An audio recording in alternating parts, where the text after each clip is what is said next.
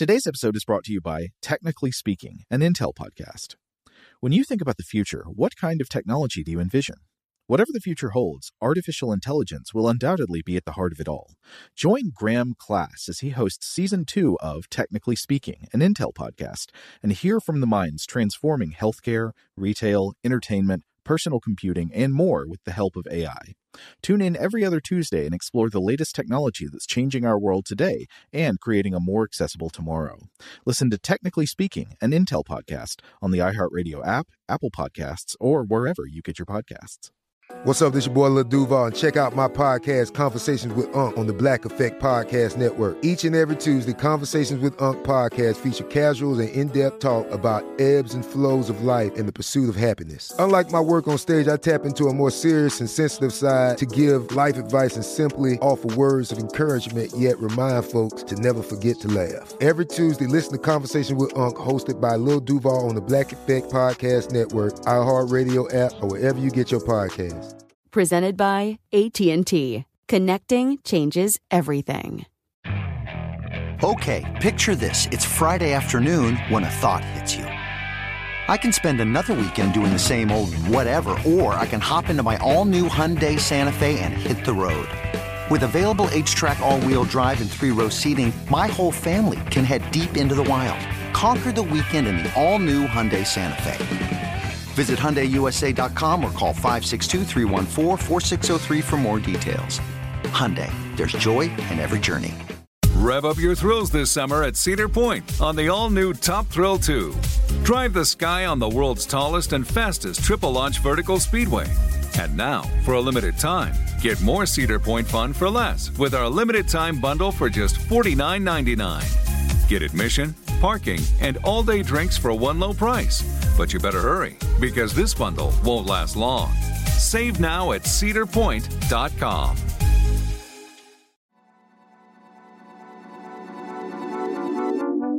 Hello, everyone. This is Seth, the audio producer for Stuff to Blow Your Mind. And this is just a quick note before we start. Myself, Robert, and Joe, we are still recording in isolation because it is the summer of 2020. And, well, this episode we had a bit of a problem with Robert's microphone. It was a one-time thing. It shouldn't happen again in the future.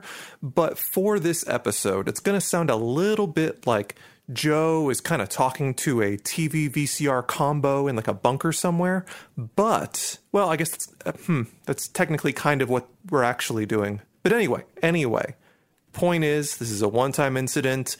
It's all still very understandable, very easy to listen to in this episode. I've cleaned it up as best I can, and next time it'll sound just like normal, we promise. Thanks. Enjoy the show. Welcome to Stuff to Blow Your Mind, a production of iHeartRadio.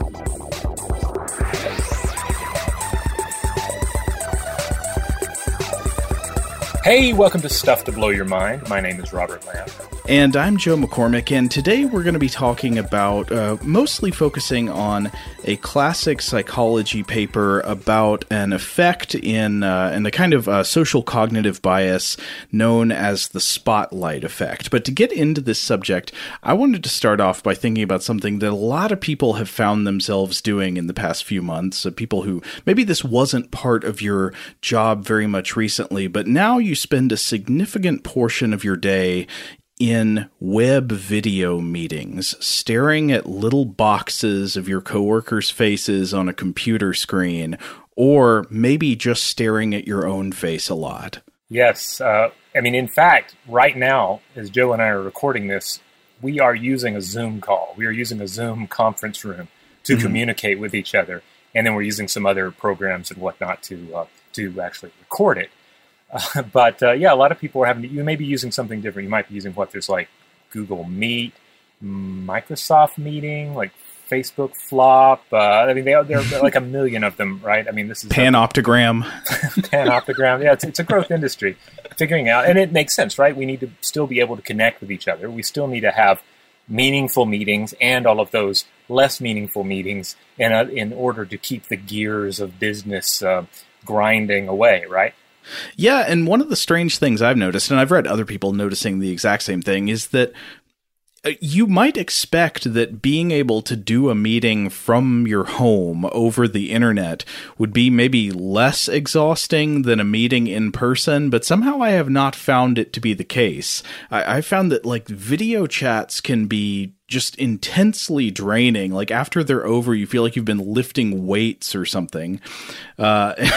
And part of what's going on here, I found very much embodied in the spirit of an article that I saw linked to. It's just a Medium post, and I want to be very clear that I'm not passing judgment on the author here. Nothing wrong with this person, but the title of it just gave me chills. And the title of this Medium post was "How to Fake Eye Contact During Video Chats and Why It's Important." Yes, this is interesting. This was a Medium article by Alexa Curtis, and they made 3 key suggestions here. The first one is use a webcam even if no one else is. Okay. The second is trick yourself into looking at the camera instead of at the screen. Impossible. And then tape your prompts, your notes, whatever, to your monitor as much as possible, instead of having to refer to like a notepad or something.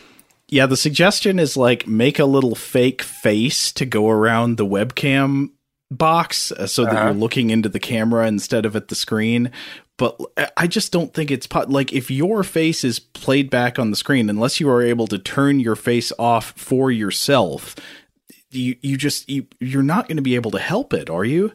Yeah, I actually, before I'd read this, I kind of thought, because I'd catch myself doing this. Now I should say that I am lucky in that I do not have to sit through just hours and hours of meetings a day in Zoom. I have friends who are definitely stuck in that boat, and they seem exhausted by it.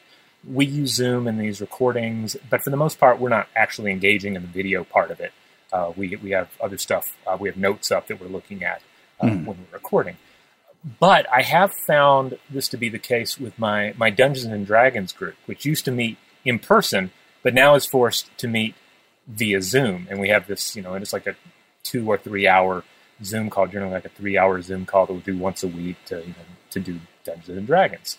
And for some reason, I'd been noticing that I felt kind of worn out by it towards the end of the night, in ways that I wasn't worn out previously meeting in person. Like I just kind of felt zapped by it. Like if we were battling something at the end, I'm just kind of going through the motions. I'm just not feeling it anymore at that point.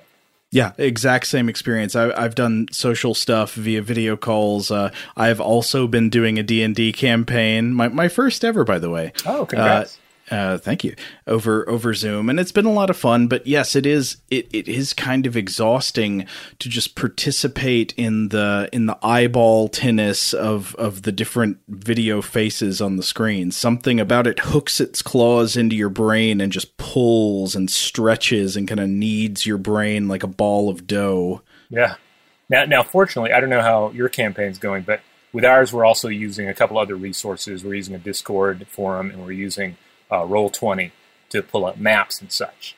So maybe we should upgrade our technology. It's worth looking into. But basically, we have some other things to captivate our eyes during this process. I guess one of the things about a straight up like business Zoom meeting is a lot of times you're just stuck in those Brady Bunch cubes, right? You're just stuck with all these little screen pictures of people, and sometimes you have it set to where one will take dominance over the others, but you may just be looking at a wall of people's faces. And then you're thinking about, again, this point of, should I be making eye contact with everybody? Should I be focusing on trying to be the most presentable, the most professional looking? Like when they look at my little box, it's like watching a TV broadcast, and I'm making direct eye contact with them, maybe because I have a little sticky smiley face that I've put up at the top of my computer by the camera. There are multiple ways in which this type of interaction is not normal. I mean, of course, it's not normal to be interfacing through technology at all. Of course, it's kind of strange that you're not looking at the person, but you're looking at the screen, so the eye contact is off. I understand that point in the article. But at the same time, it is not normal to be able to see yourself while you're talking to people.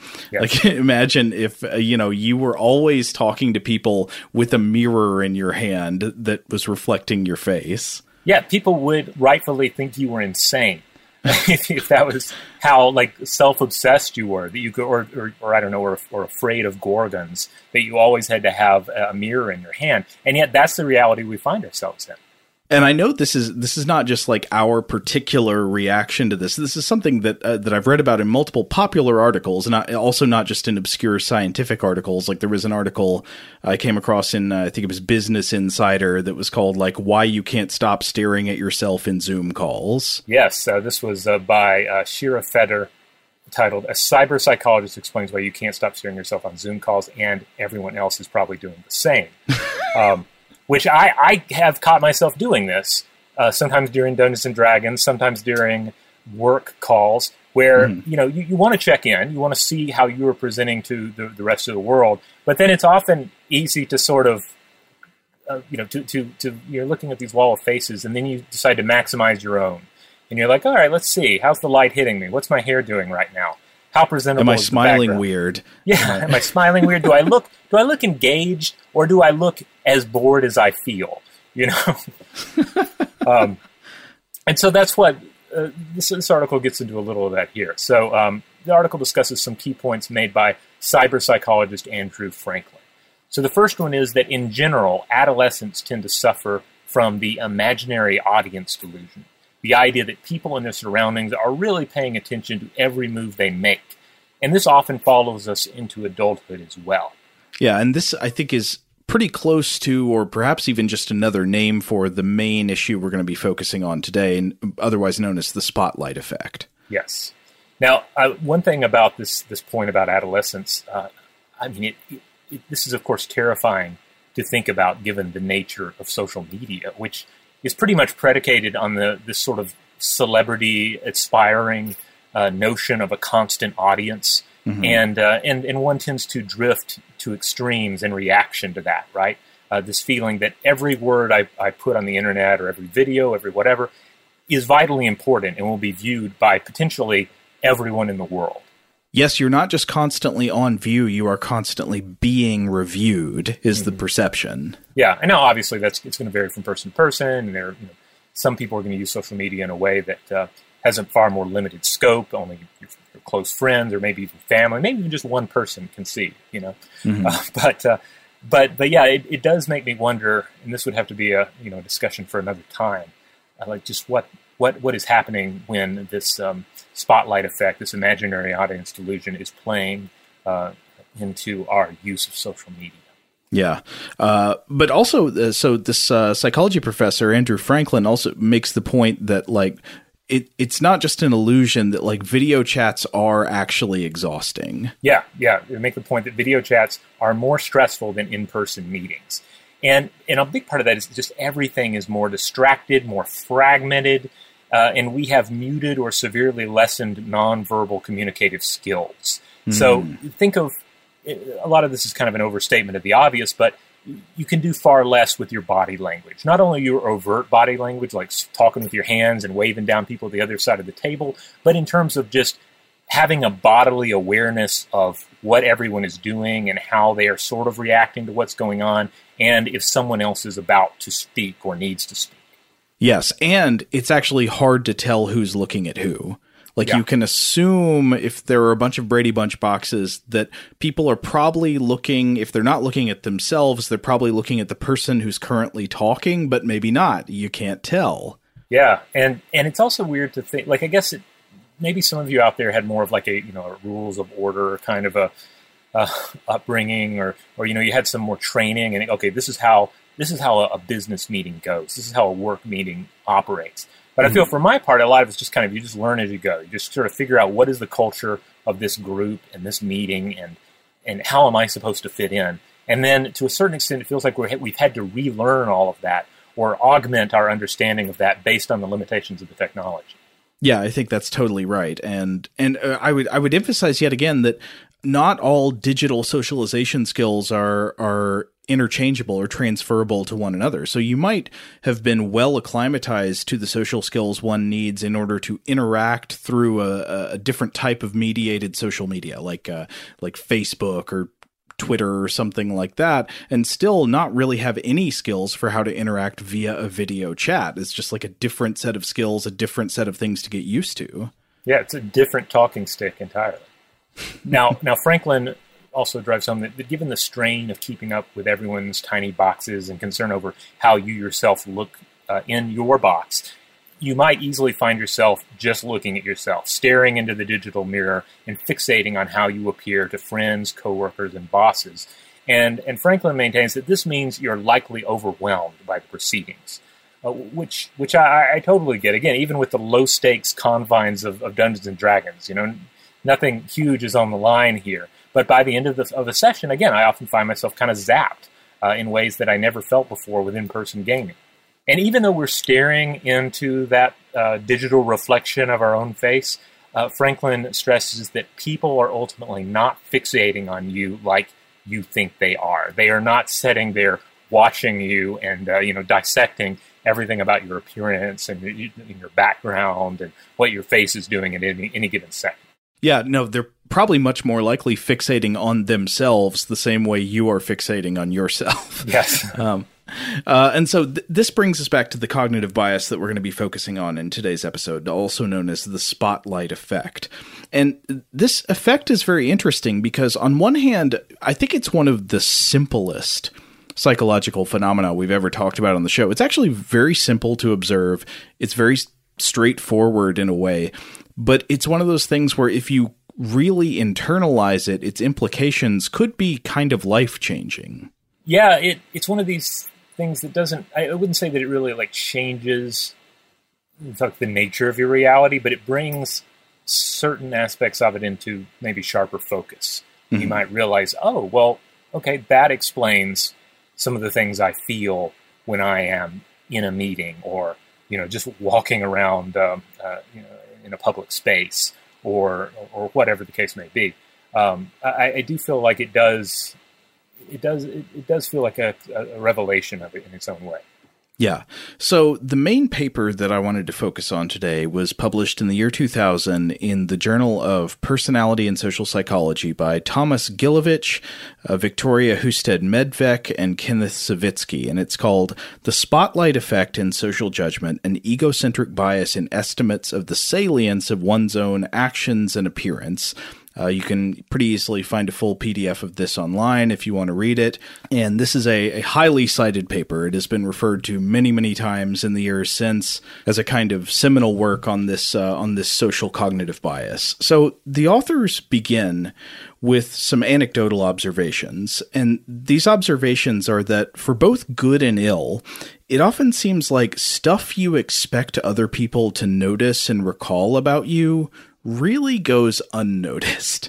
And also on the good side, that might be like something smart that you said in a discussion group. You're really pleased with yourself that oh, I had that really good insight, or I made that really funny joke. And then it turns out later that nobody else seems to recall that you said anything. Or perhaps this often actually happens in athletic contexts where people will make a really good shot in a basketball game or something, and they will expect people to remember that they did that, but then maybe it turns out that nobody really noticed. It just kind of was one of the goals in a game in which many goals were scored. And as frustrating as this can be, it can also kind of be a relief that it works the other way too. People often don't seem to have noticed when you make what feels like a really obvious mistake, like a faux pas on a first meeting, or when you misspeak in what feels like an embarrassing way, or that time you had spinach in your teeth. You obsess over that and you're afraid it's going to completely ruin your reputation, that everybody's going to remember you for that thing forever. But a lot of times it seems like maybe nobody even noticed. Yeah, the dual nature of this particular revelation, I think ultimately is positive because maybe it means you're not as important as you thought you were. Maybe you're not as explosive a personality as you thought you were. But on the other hand, maybe the stakes are a little bit lower every time you open your mouth.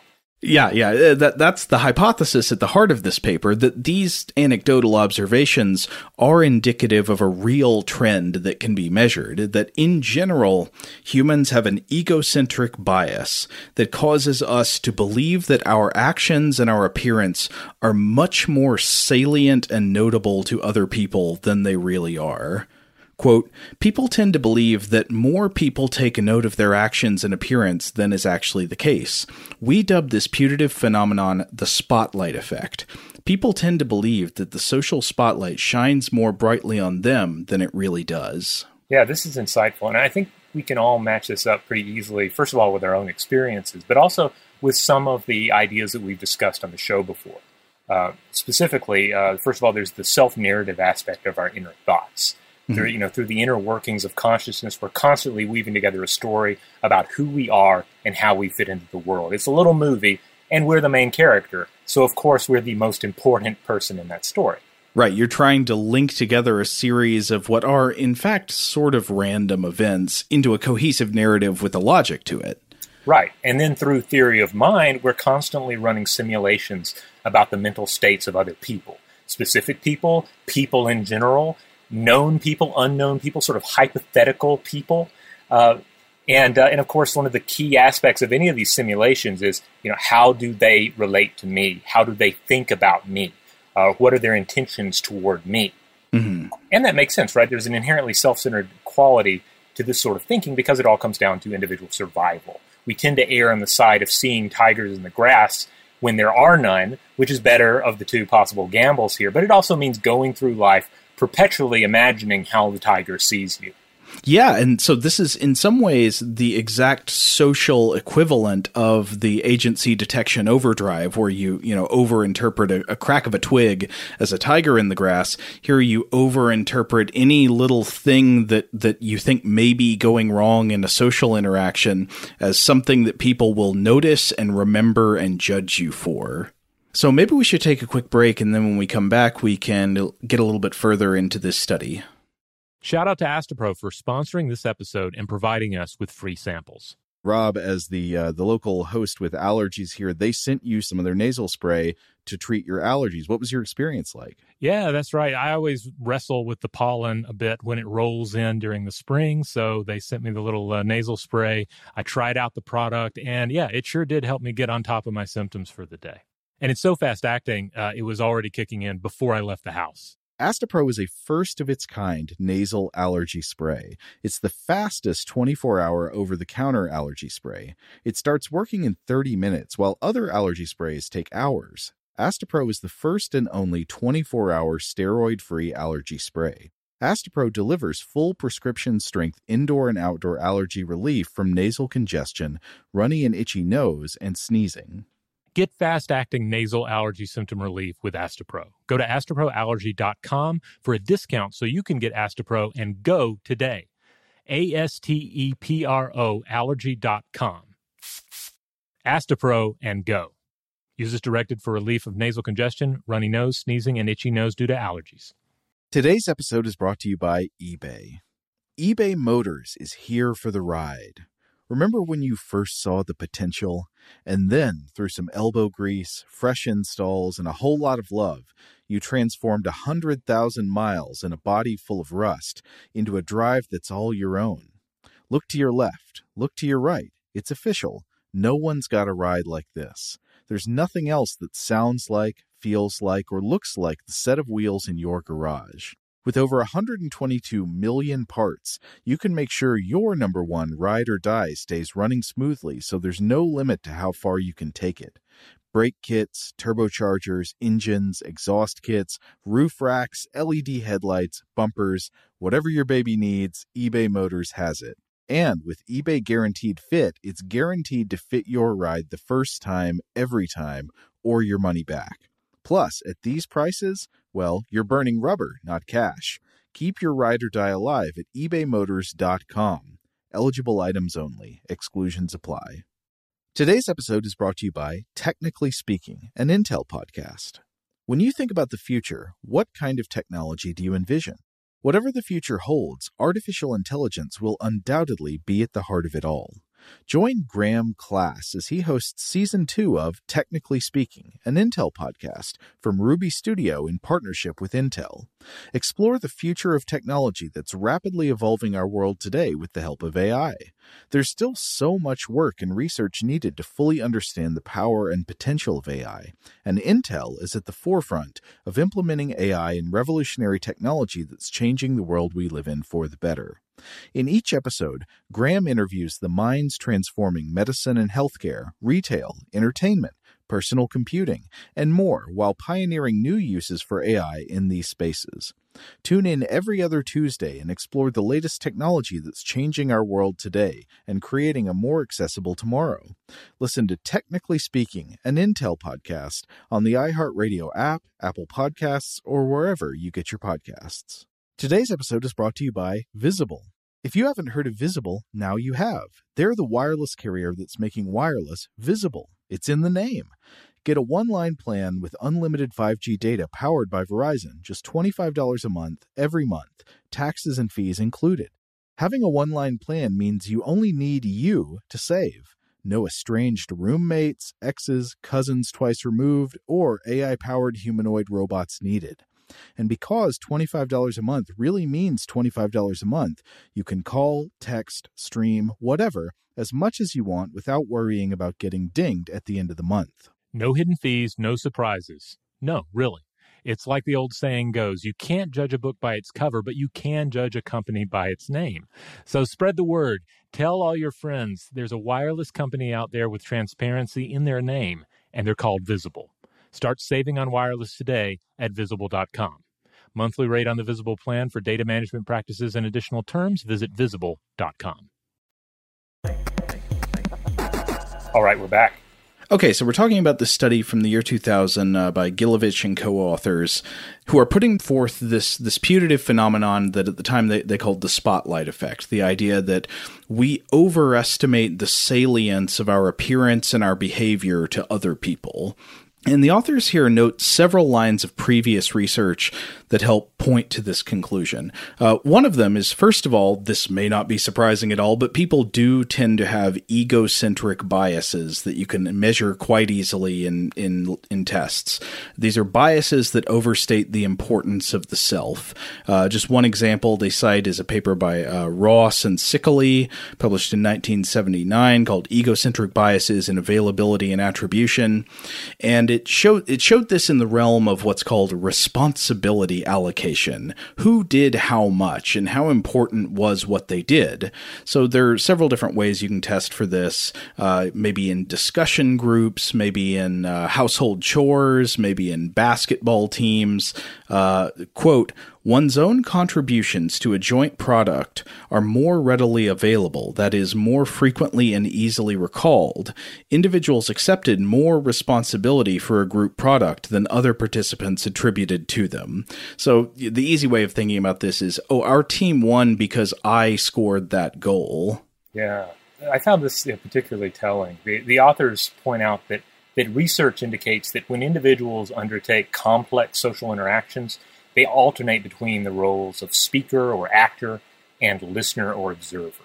But much of their attention is ultimately going to be directed, in many cases, at planning and executing their own responses. Mm-hmm. And I think we can relate to this, when those times when you haven't quite zoned out on a meeting, like you're not just, or a conversation, you're not just, out here thinking about Star Wars in the back of your head. No, you're focusing instead on the thing that you're getting ready to say, your interjection into the conversation, the joke that you are intending to make when you get the talking stick.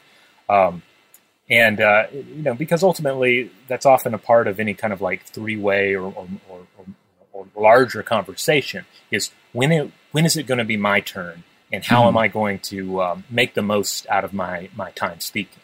I believe there's actually a name for this exact effect. It's a different thing that's been I mean, obviously it's very related to the stuff we're talking about, but I think it's called the next in line effect. Yeah. Where you can measure that people have less recall of, if you like sit people in a circle and go around the circle asking them to speak, people have less recall of the person who spoke right before them than they do of everybody else, because, when the person right before you is talking, you're planning what you're going to say. Yeah. And it means that when one thinks back on a meeting, so you're in this meeting, you have this period of time where you're applying most of your cognitive efforts toward preparing for your own words. And then when you think back on it, you're more likely to remember the thing that you were focused on at the time. Your own words, your own contribution, because that's where you were spending the mental resources. The exception to this, however, would be if one's contribution required little effort. Like instead of plotting to interject something that will make everyone laugh or pursuing some specific strategic aim in the meeting, what if it was just the part of the meeting where every week your boss says, "Hey, Roy, what are the numbers? Just read us the numbers real quick," and then you read the numbers, something that's, quick and normal like that. Now, the exception to this, they mentioned, would be passive observers, people who are in the meeting but are not planning to have the talking stick at any point, don't have any kind of active role in the meeting, or if they do, maybe it is just reading off the stats. They don't have a larger role to play, so they might well focus more on other people in the meeting. They are going to be the ones that are going to be more likely to notice what you say or do. That totally makes sense to me. I think I have much better recall of meetings where I am not expected to speak. That being said, and this is me, not the authors here, but I suspect that the passive observers are also far more likely to be thinking about Star Wars. Or what they need to buy at the grocery store later that day. Or supernatural biker movies. Yeah. Or here's a big one. We didn't even get into this, but via the Zoom call, one has a tremendous ability to just simply go to other websites during the call and still look basically attentive. Mm-hmm. Right, because you'd just be looking at the screen either way. Yeah. There's your excuse, folks. Digital hooky. Has anybody tried just putting up like a I know you can insert backgrounds on these video calls, putting up a background that has a photo of them in it so it looks like they're sitting there? I bet somebody has. Somebody out there has gotten a little bit bored and figured out a way to make it happen. It would be kind of the equivalent of, didn't Homer Simpson have some glasses at one point that made him look like he was awake? Yes, it's when he's on a jury and he's expected to be paying attention, but he is sleeping during the trial. That's right. I remember that one. Wide awake glasses. And one of the other jurors narcs on him. But yeah, so anyway, the effect here I think is pretty straightforward. If an action stands out in your own mind for whatever reason, you're going to end up thinking it was more important in some objective sense than it actually was. And so in other words, if people overestimate the relevance of their own actions in an objective sense, wouldn't they also overestimate how relevant their actions are subjectively to other people? Yeah. The authors also point out that in many cases, it might not matter. It may be, quote, overlooked when joint endeavors do not require explicit allocations of responsibility, but obviously sometimes this is not the case. Yeah. It particularly makes me think of a frequent trope you see in films, the villainous meetings, when you have villains around a table generally having a meeting, having this sort of dark, more antagonistic version of our regular real life business meetings. The meetings of Spectre in the early James Bond movies, where Blofeld would have the command console to like electrocute somebody's chair. Yeah. Or another favorite of mine are the meetings you see, the Imperial meetings in like Star Wars: A New Hope, or also in Rogue One, where you have the likes of Darth Vader and Grand Moff Tarkin or Orson Krennic. They're all objectively they're all talking about, okay, we need to get the Death Star up and running. But these are all highly egotistical and self-focused individuals, and they all seem each pretty focused on their own key role in everything. And they're certainly not about like elevating the project itself above personal ambition. Yeah. They're clearly like trying to stick up for their own branch. It's like, dangerous to your Starfleet commander, not to my battle station. Yeah. Okay, a few more previously observed psychological phenomena that the authors call attention to as potentially backing up the idea of a spotlight effect. Another one is what's known as naive realism.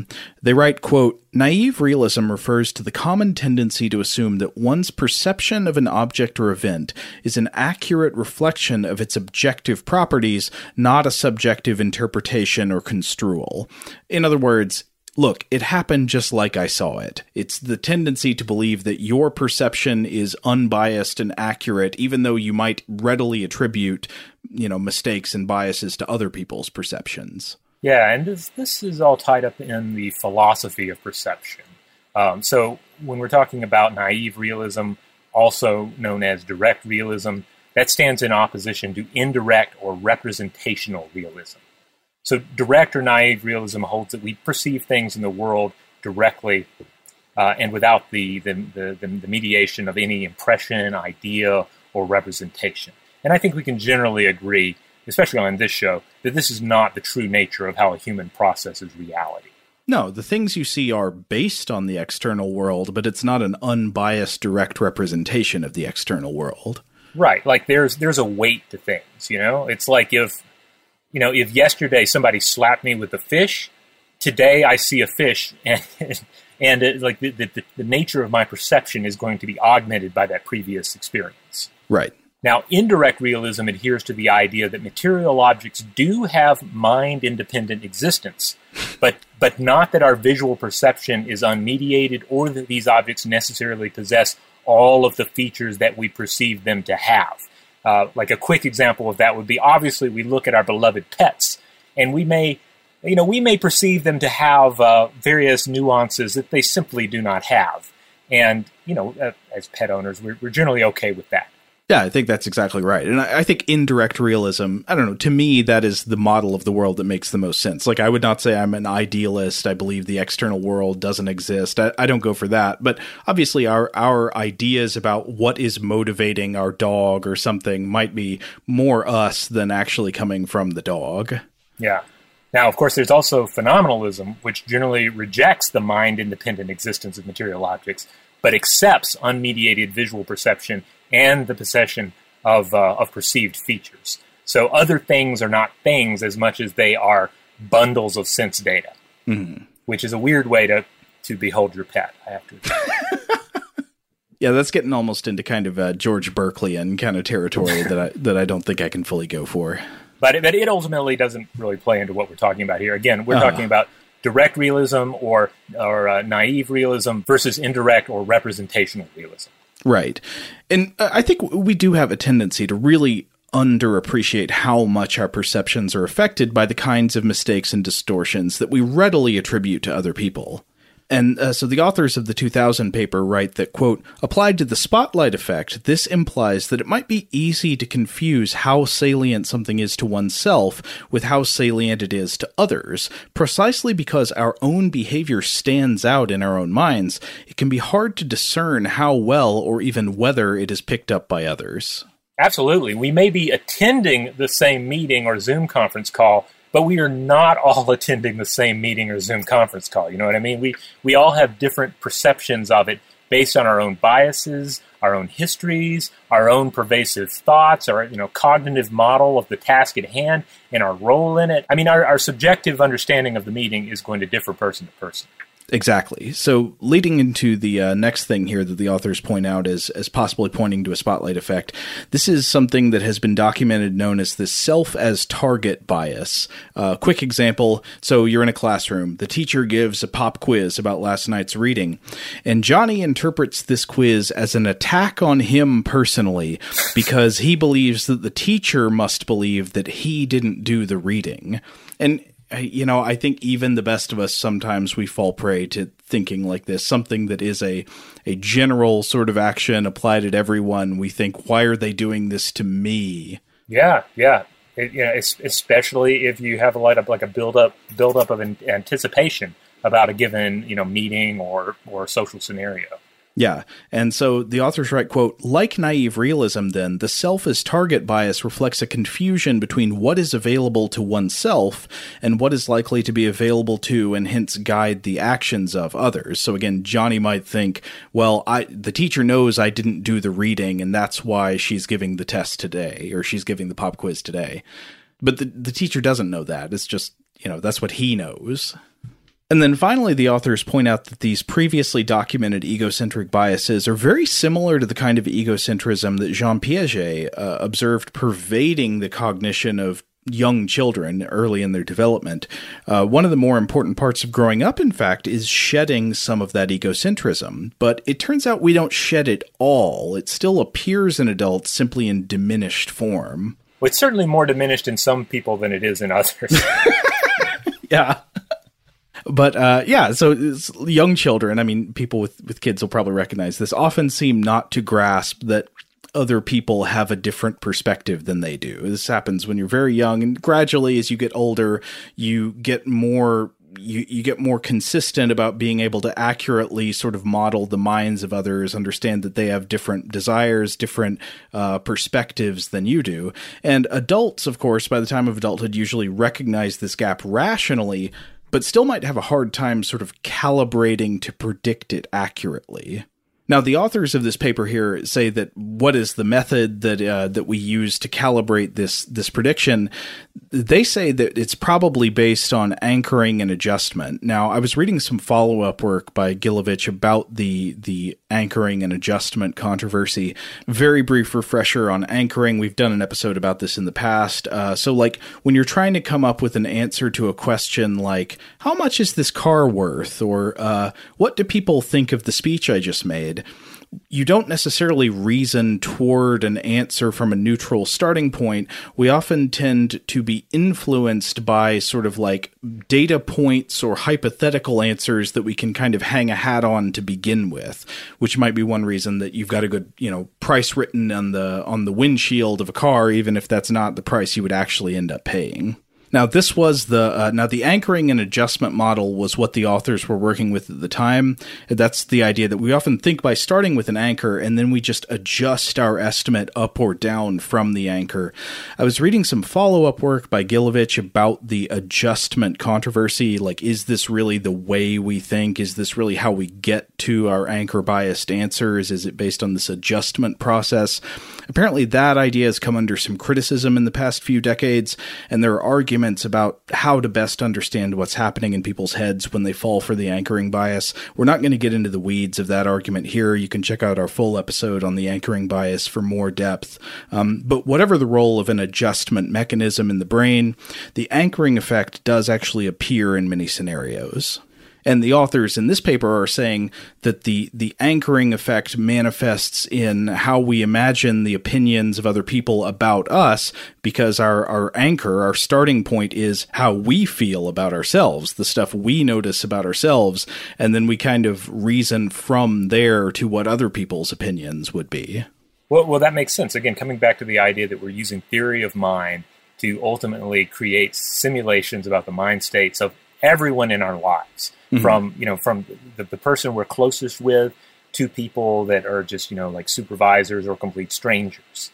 And all of that is constructed with ourselves at the middle. Like, our model of ourself is ultimately I guess you'd say that the support structure on which this entire network is built. Right.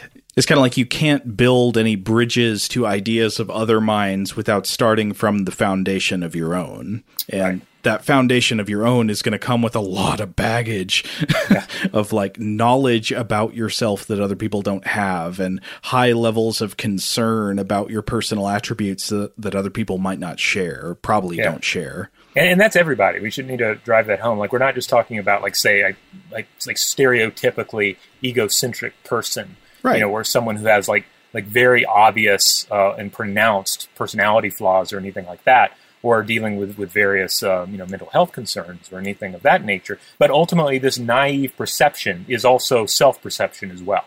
Yeah. So I guess here we get to the actual empirical part of this research. Like, how would you study this? How would you look for empirical evidence of a spotlight effect? And there are a number of studies that are covered in this paper. I'm going to discuss them in sequence in very broad strokes. So let me guess, Joe, what's going to be our key implement in this study? Is it going to be like a God helmet that scans my brain? Is it going to be some other kind of like high-tech device that I'm hooking my nervous system up to? You're extremely close. No, we get into the cybernetics of a Barry Manilow t-shirt.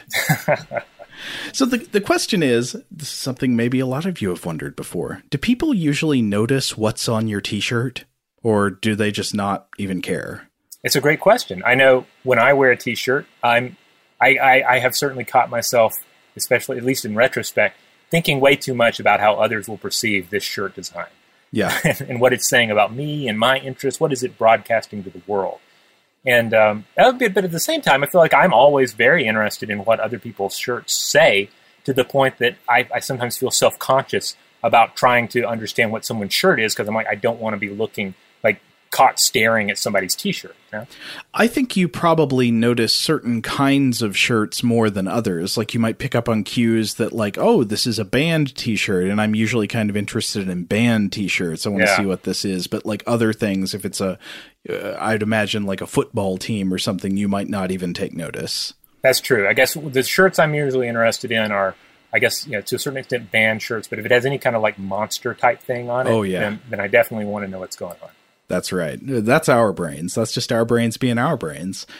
So extremely simple setup for this study. Dead simple. You get a group of participants to gather in a room, and you have them basically in there like filling out questionnaires for an experiment that is supposedly about memory. And then another participant joins that group late. But before they go into the room, you require them to put on a Barry Manilow t-shirt. Then, after they've been in the room for a very brief time, you say, actually, this group has already gotten started, so we're going to hold you back for another session, and then you have the Barry Manilow interloper leave the room. And then you ask everybody, okay, you ask the interloper, the Barry Manilow t-shirt wearer, how many people in the room do you think noticed that you were wearing a Barry Manilow t-shirt? And then you ask the people who were in the room if they noticed who was on the t-shirt, right? You're just very simple, comparing the person's expectation of how many people noticed to how many people actually noticed.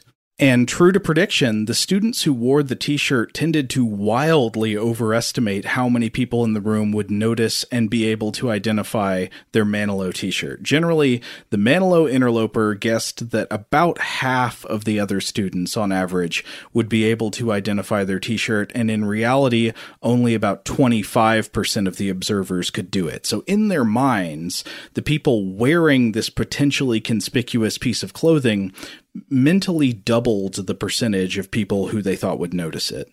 Real quick, Joe, the study you were looking at here, did you get to see this Manilow t-shirt? No, I didn't, unfortunately. Because that's my big question, because I'm currently looking at various Barry Manilow t-shirts in an image search here, and they do run the gamut here. We have some very forgettable Manilow shirts, but we have some real zingers here.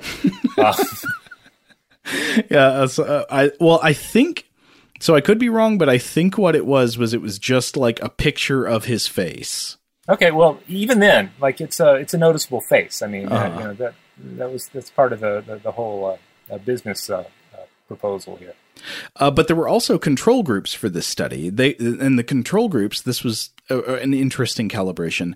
The control groups were not in the room, but instead they watched the entire scene play out on a video recording.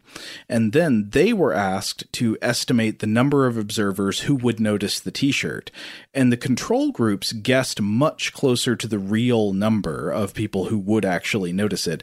And they did not overestimate to the extent that the person wearing the shirt did. And this was taken as evidence that, quote, the target's inflated estimates are not simply the result of misguided general theories about observers' powers of observation. In other words, the relevant variable is, I am the person wearing it. Well, that makes sense. Again, we're the central character in our own narrative. Okay, second study in this paper. So it's worth noting that the majority of the students that they interviewed in the first study reported, in fact, that wearing a Barry Manilow t-shirt was considered embarrassing, that Barry Manilow was considered kind of corny and uncool. And it does make me wonder, has Barry Manilow come full circle yet? Has he become cool again? I don't know. Some of those shirts I was just looking at look pretty cool. Yeah. I think that was part of the design of the first study, was that this is a figure that not everybody, but a lot of people wearing this shirt would, it's not just like any face. It's somebody who a lot of students would probably feel kind of embarrassed to be wearing a shirt of. But the question is, like, does this phenomenon hold for t-shirts that would not be embarrassing, that would just be a picture of anybody, maybe anybody that the student liked? So the second study tested for the spotlight effect with reference to non-embarrassing personal details. It replicated replicated the design of the first study, but it allowed students to choose a t-shirt featuring a person that they liked and viewed as not embarrassing. So it might be a t-shirt of like Bob Marley or Jerry Seinfeld or something. Wait, was Jerry Seinfeld really? Was that was he specifically mentioned in this? Yeah, that was one of them. How is a Jerry Seinfeld shirt not embarrassing? I don't know. Some people didn't think it was. Times change. This was what, year 99, 2000, something like that. Yeah. The Bob Marley shirt, I think, remains. That remains cool. But I just have questions about the Jerry Seinfeld shirt. Maybe this is, again, just says more about my interests versus other people's interests. Maybe I am uncool for not wearing one. No. You're very cool, Robert.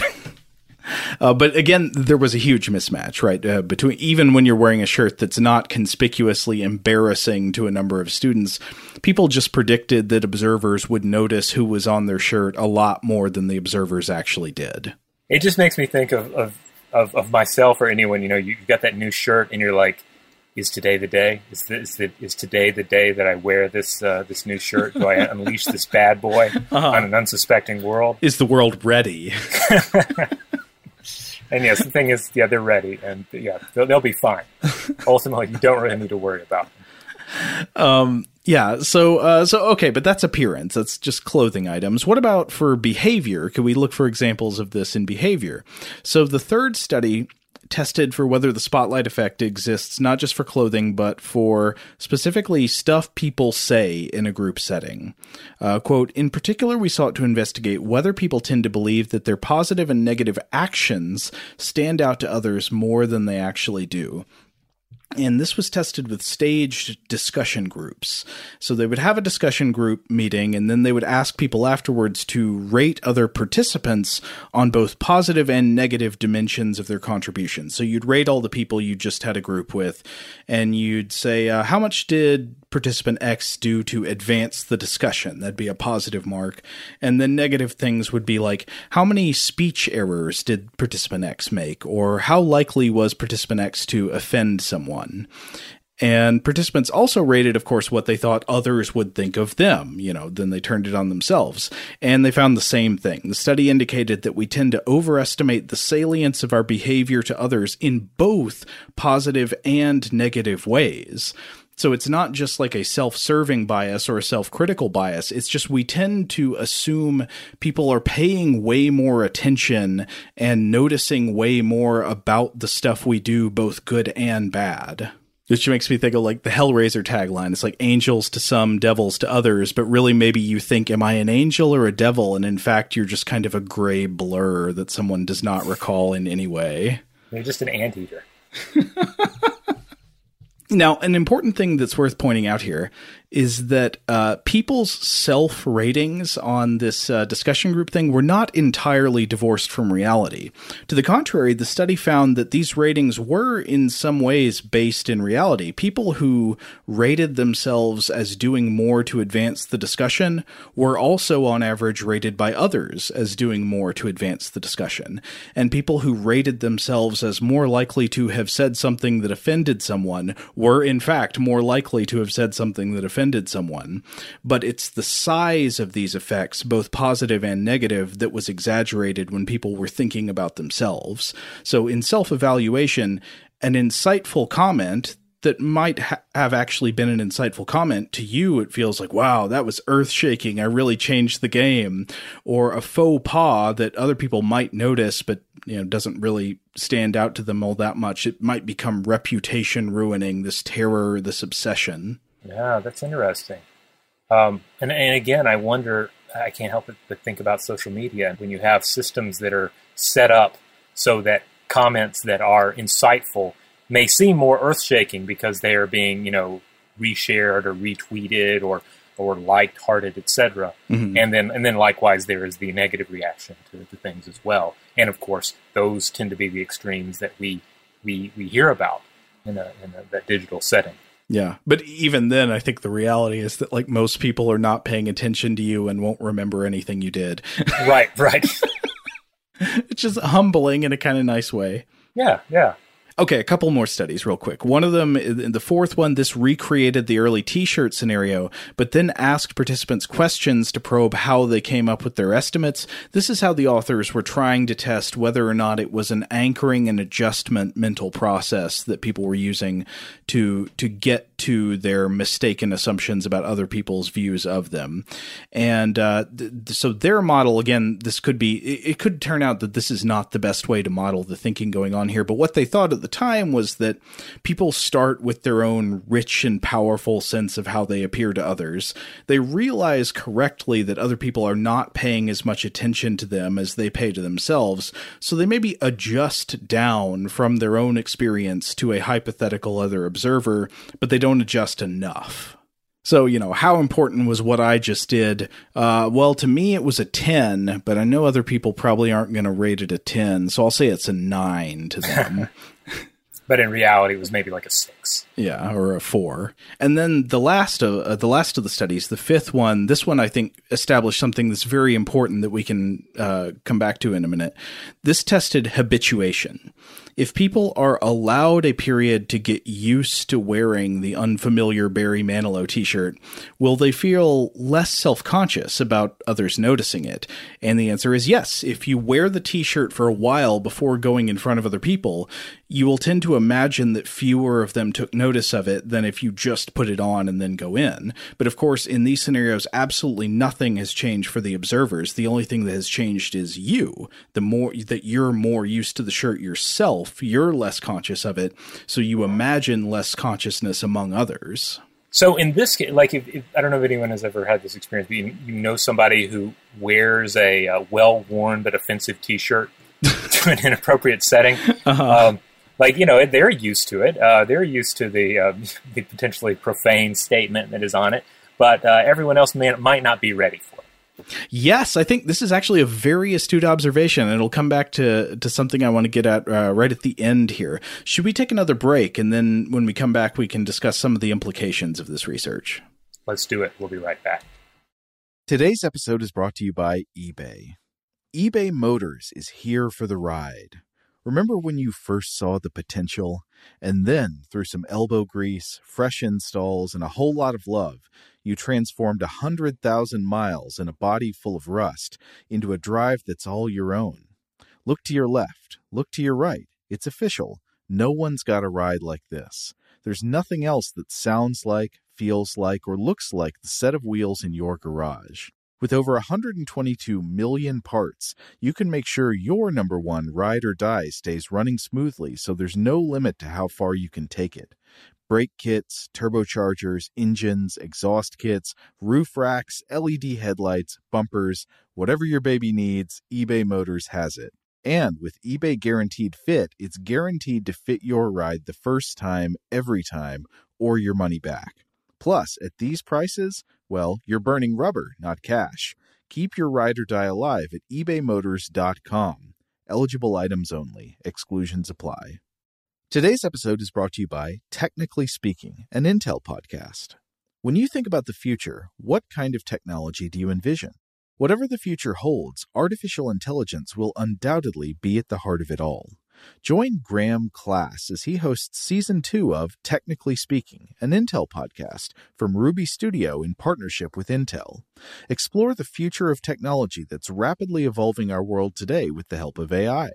There's still so much work and research needed to fully understand the power and potential of AI, and Intel is at the forefront of implementing AI in revolutionary technology that's changing the world we live in for the better. In each episode, Graham interviews the minds transforming medicine and healthcare, retail, entertainment, personal computing, and more while pioneering new uses for AI in these spaces. Tune in every other Tuesday and explore the latest technology that's changing our world today and creating a more accessible tomorrow. Listen to Technically Speaking, an Intel podcast on the iHeartRadio app, Apple Podcasts, or wherever you get your podcasts. Today's episode is brought to you by Visible. If you haven't heard of Visible, now you have. They're the wireless carrier that's making wireless visible. It's in the name. Get a one-line plan with unlimited 5G data powered by Verizon, just $25 a month, every month, taxes and fees included. Having a one-line plan means you only need you to save. No estranged roommates, exes, cousins twice removed, or AI-powered humanoid robots needed. And because $25 a month really means $25 a month, you can call, text, stream, whatever, as much as you want without worrying about getting dinged at the end of the month. No hidden fees, no surprises. No, really. It's like the old saying goes, you can't judge a book by its cover, but you can judge a company by its name. So spread the word. Tell all your friends there's a wireless company out there with transparency in their name, and they're called Visible. Start saving on wireless today at Visible.com. Monthly rate on the Visible plan for data management practices and additional terms, visit Visible.com. Okay, picture this. It's Friday afternoon when a thought hits you. I can waste another weekend doing the same old whatever, or I can conquer it. I can hop into my all-new Hyundai Santa Fe and hit the road. Any road. The steeper, the better. Because my all-new Santa Fe is available with H-Track all-wheel drive, so I can hit the trail without a worry in the world. Heck, with 3 rows and best-in-class rear cargo space, I can pack the whole family in with all our gear. We've got available dual wireless charging for our phones, so we'll never lose touch with civilization, and we won't lose touch with the primordial power of Mother Earth. So which is it? Waste the weekend or do something a little more epic? And conquer it in the all-new Hyundai Santa Fe. Visit HyundaiUSA.com or call 562-314-4603 for more details. Hyundai, there's joy in every journey. All right, we're back. We're continuing our discussion here of the spotlight effect and of course the various T-shirt experiments that relate to that exploration.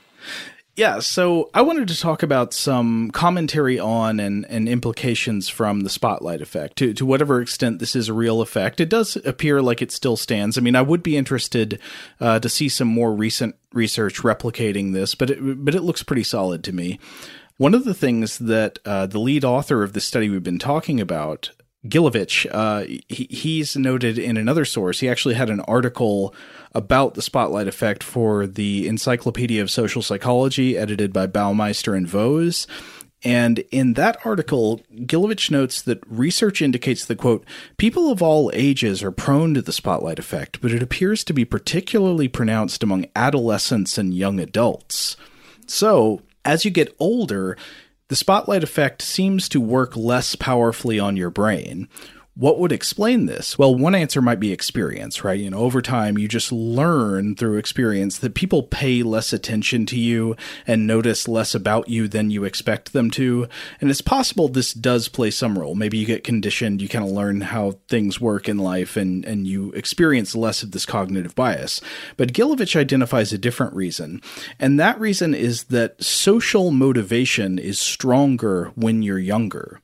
Younger people show a heightened consciousness of and concern for their standing within social groups. Quote, but having a heightened concern with one's social standing means, by its very nature, that one is vulnerable to having an excessive concern with one's standing, and hence is likely to overestimate the extent to which one is the target of others' thoughts and attention. So I'd say to take away from this, maybe a special message to like younger and like teenage listeners, like other people really probably are noticing less about you and thinking less about you than you think they are. As shocking as that may be to hear. Another thing that's related to this idea that the authors mentioned in their discussion section on their paper is the way that the spotlight effect relates to something that's known as the illusion of transparency. So the illusion of transparency is the belief that your internal states are more observable to others than they actually are. We often assume that our unspoken thoughts and our feelings can be sort of sniffed out and discerned by people around us, but that's usually not true, not to the extent that we think it is. And there are examples of this from empirical research. For example, if you stage a mock negotiation where people are trying to, negotiate to get to a certain price on something, people tend to imagine that they have given away more information about what they're trying to get than they actually have. Another variation is that studies show that A lot of times people imagine that other people can tell when they are lying.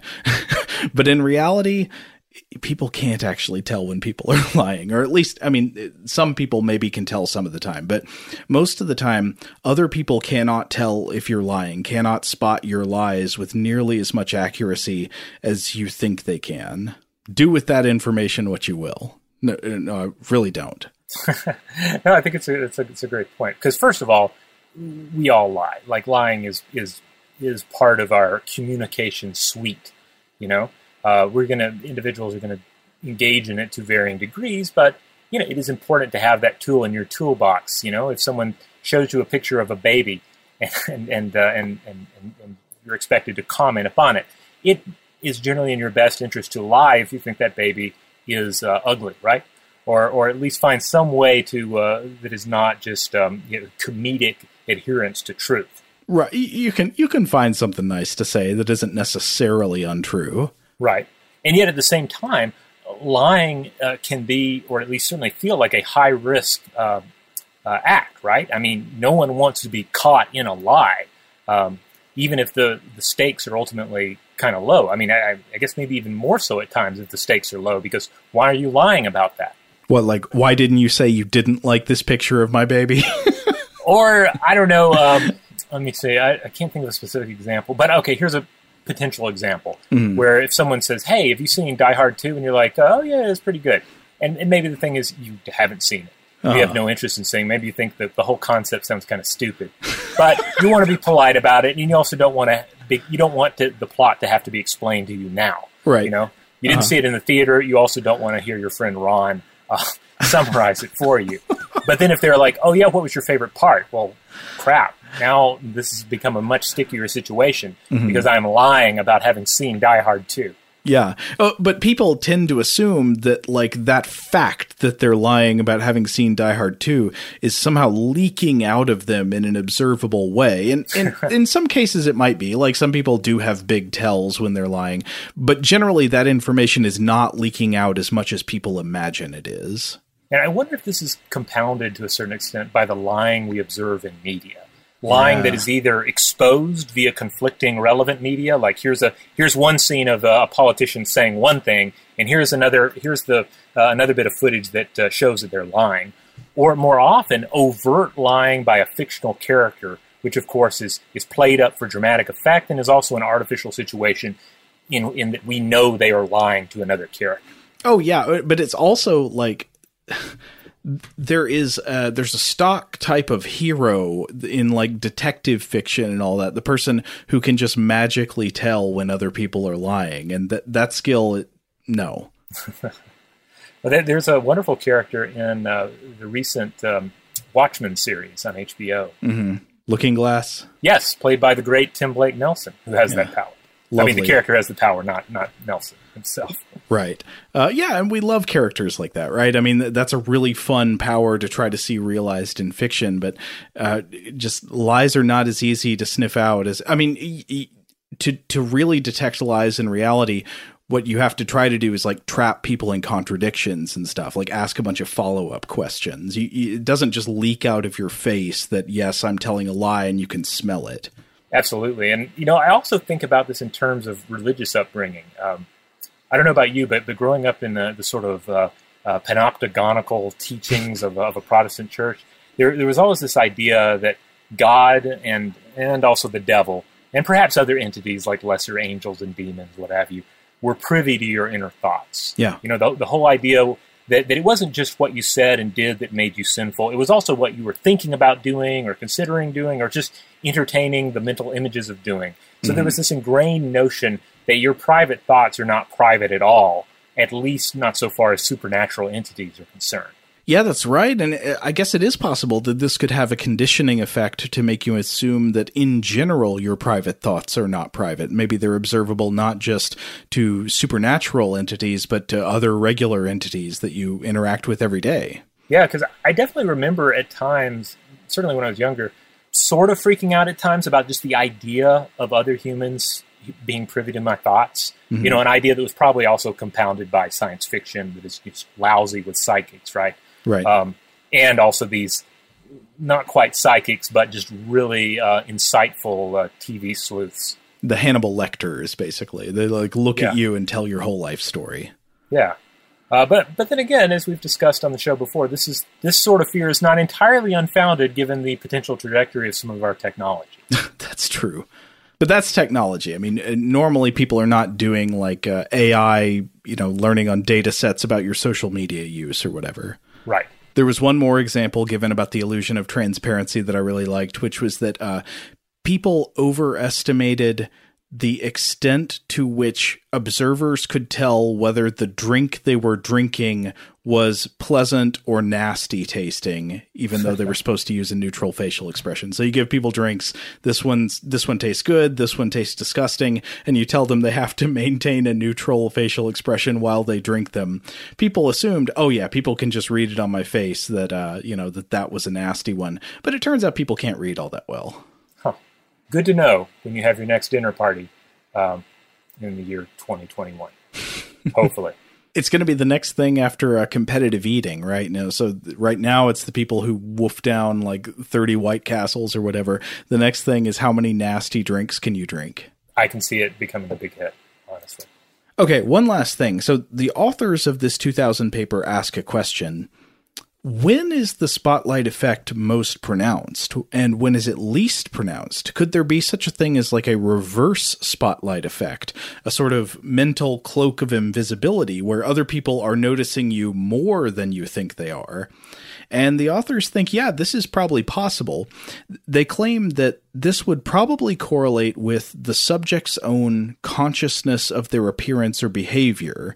So obviously, the more conscious you are of your own appearance and behavior, the more conscious of it you imagine other people are, and probably vice versa. If you're less conscious of yourself, you're imagining other people are less conscious of you. And so for this reason, it might be correlated somewhat to the novelty of what you're doing or wearing or what you look like or how you sound. So remember in the fifth study in that paper, the spotlight effect was less pronounced for people who had some time to get used to wearing a potentially embarrassing, conspicuous t-shirt. So it's highly possible that we are most likely to manifest the spotlight effect when we're doing something new or unusual. Well, that's interesting. It kind of ties back to what we were talking about earlier about when you're about to say something in a meeting and you're putting a lot of cognitive effort into preparing for that, preparing to do something that you don't normally do. Yeah, exactly. Takes more effort. It takes up more space in your brain. It's more salient to you, and you assume it's more salient to other people.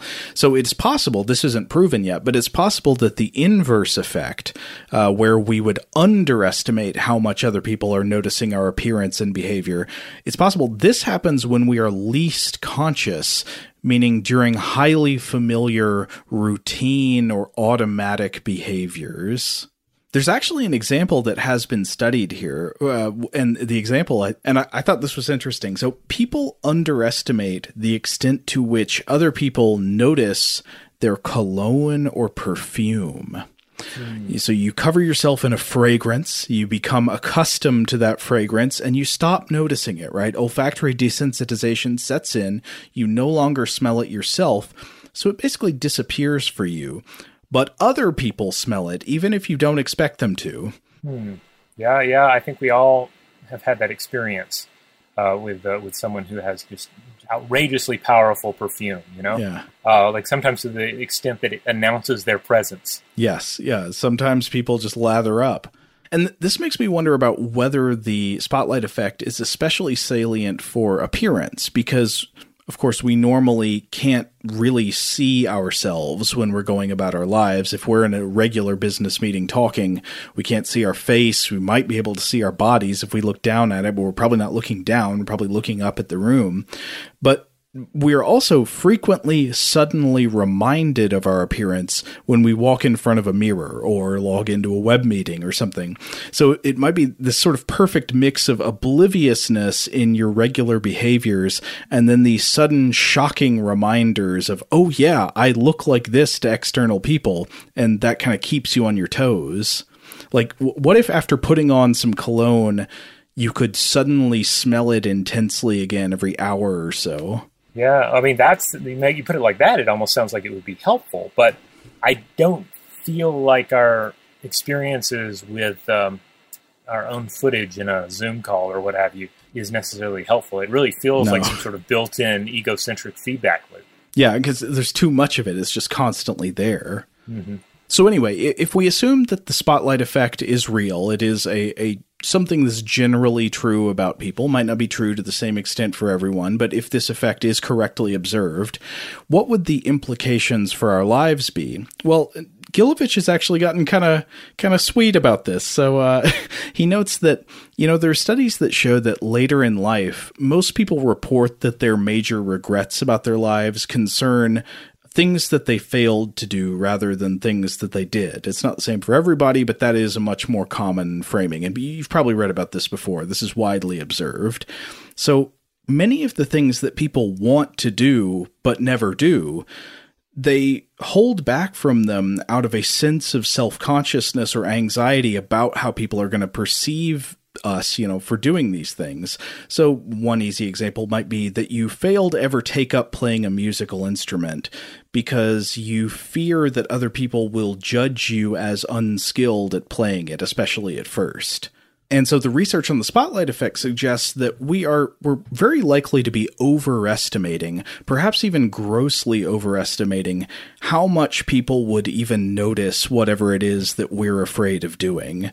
And the authors of the study write, quote, "The lesson of this research then is that we might all have fewer regrets if we properly understood how much attention or inattention our actions actually draw from others." Yeah, that is kind of a sweet twist on it. It's like saying, look, go for it. Live your dream, because nobody's really going to pay that much attention if and when it falls flat. Dance like nobody's watching, because probably nobody is watching.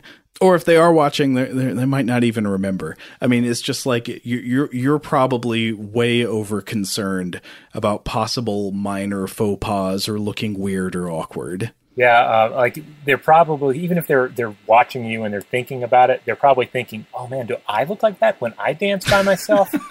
What do I look like when I dance by myself? Uh-huh. This reminds me of talking about situations where you realize that it may be perceived as weird by other people or embarrassing by other people. So obviously, I've mentioned Star Wars like 3 times so far. I'm mostly trapped in the house here, and me and my son are super into Star Wars. He has a couple of lightsabers, and he'll often ask me to go out to have a lightsaber battle with him, which is something we have to do outside because otherwise we would destroy things in the house. And we have to do it in the front yard because the mosquitoes are too bad in the backyard. So we'll have this fight in the front yard. People driving by will be able to see it, which generally I imagine they'll say, oh, well, there's a dad having a lightsaber battle with his son. That's great. It's the sweetest thing they'll see all day. But occasionally, my son, he gets so into this, occasionally he'll have to run over to the side of the house to like fight a pretend droid or something, which leaves me in the front yard, apparently by myself, fighting pretend droids. And I realize when that happens, people may drive by and think that I have lost my mind, which I don't know. I'm okay with. I'm ultimately okay with. I don't think you got anything to worry about, man. That's going to be the ray of sunshine in the day of so many people driving by. Seriously, if I was driving by and I saw some people having a lightsaber duel in their front yard, I would be like, that's, there's hope, a new hope. Yeah, maybe that's what I'm doing. I'm giving people hope that they're like, I didn't realize I could do that as a grown up. That I could just get a lightsaber and start having pretend battles in my front yard. I'm going to do it. That's going to make this quarantine situation a lot easier. Along the same lines, I am extremely in favor of adults climbing trees. There's this bizarre idea that adults shouldn't climb trees. Climbing trees is for children. Why? Adults should climb trees all the time. I love a good climbing tree. It's a good skill to have. I see people in movies having to do it all the time to escape, robot monsters and whatnot. Yeah. So go for it. Yeah, those Boston Dynamics dog robots are coming for you. Where are you going to go? You got to get up the oak. Like suddenly you got to climb a tree and you haven't been practicing for 20 or 30 years. Good luck. And then what if you have to fight it with a lightsaber? Also, you got to keep those skills warm. These are the skills one needs to survive in the wasteland. All right. Well, we're going to go ahead and close it out there. I think there's a lot of material in here for everyone to think about.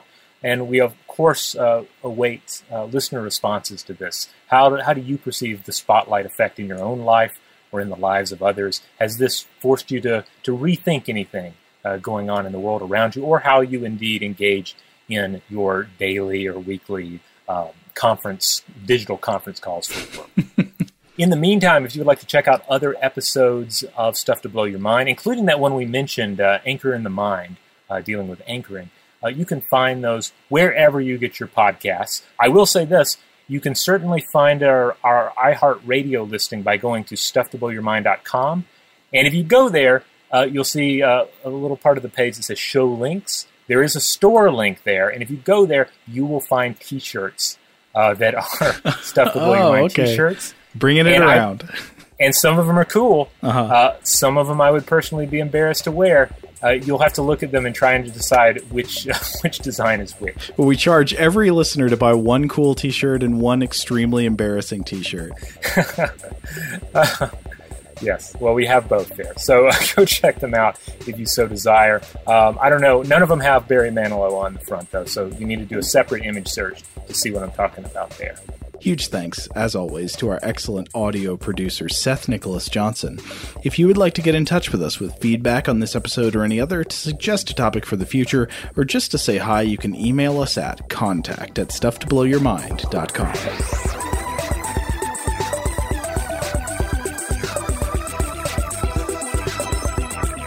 Stuff to Blow Your Mind is a production of iHeartRadio. For more podcasts from iHeartRadio, visit the iHeartRadio app, Apple Podcasts, or wherever you listen to your favorite shows.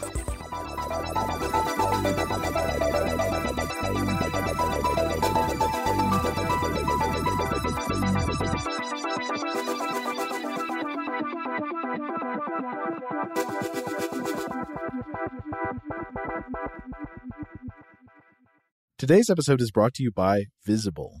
The future of wireless is here, and it's transparent. Switch to Visible, the wireless company that makes wireless visible. Get a one-line plan with unlimited 5G data powered by Verizon, just $25 a month, every month, taxes and fees included. No hidden fees, no surprises, no, really. What are you waiting for? Get with the times and switch to Visible at Visible.com. Monthly rate on the Visible plan. For data management practices and additional terms, visit Visible.com. Okay, picture this. It's Friday afternoon when a thought hits you. I can spend another weekend doing the same old whatever, or I can hop into my all-new Hyundai Santa Fe and hit the road. With available H-Track all-wheel drive and 3-row seating, my whole family can head deep into the wild. Conquer the weekend in the all-new Hyundai Santa Fe. Visit HyundaiUSA.com or call 562-314-4603 for more details. Hyundai, there's joy in every journey. Rev up your thrills this summer at Cedar Point on the all-new Top Thrill 2. Drive the sky on the world's tallest and fastest triple-launch vertical speedway. And now, for a limited time, get more Cedar Point fun for less with our limited-time bundle for just $49.99. Get admission, parking, and all-day drinks for one low price. But you better hurry, because this bundle won't last long. Save now at cedarpoint.com. Xfinity has free premium networks for everyone this month, no matter what kind of entertainment you love. Addicted to true crime? Catch killer cases and more spine-tingling shows on A&E Crime Central. Crave adventure? Explore Asian action movies on Hi-Ya. Searching for something extreme? Check out skating, snowboarding, and more on Fuel TV Plus, the global home of action sports. And find crowd-pleasing bops on iHeartRadio's Hit Nation playlist. There's new free shows and movies to love every week. Say free this week in your Xfinity voice remote.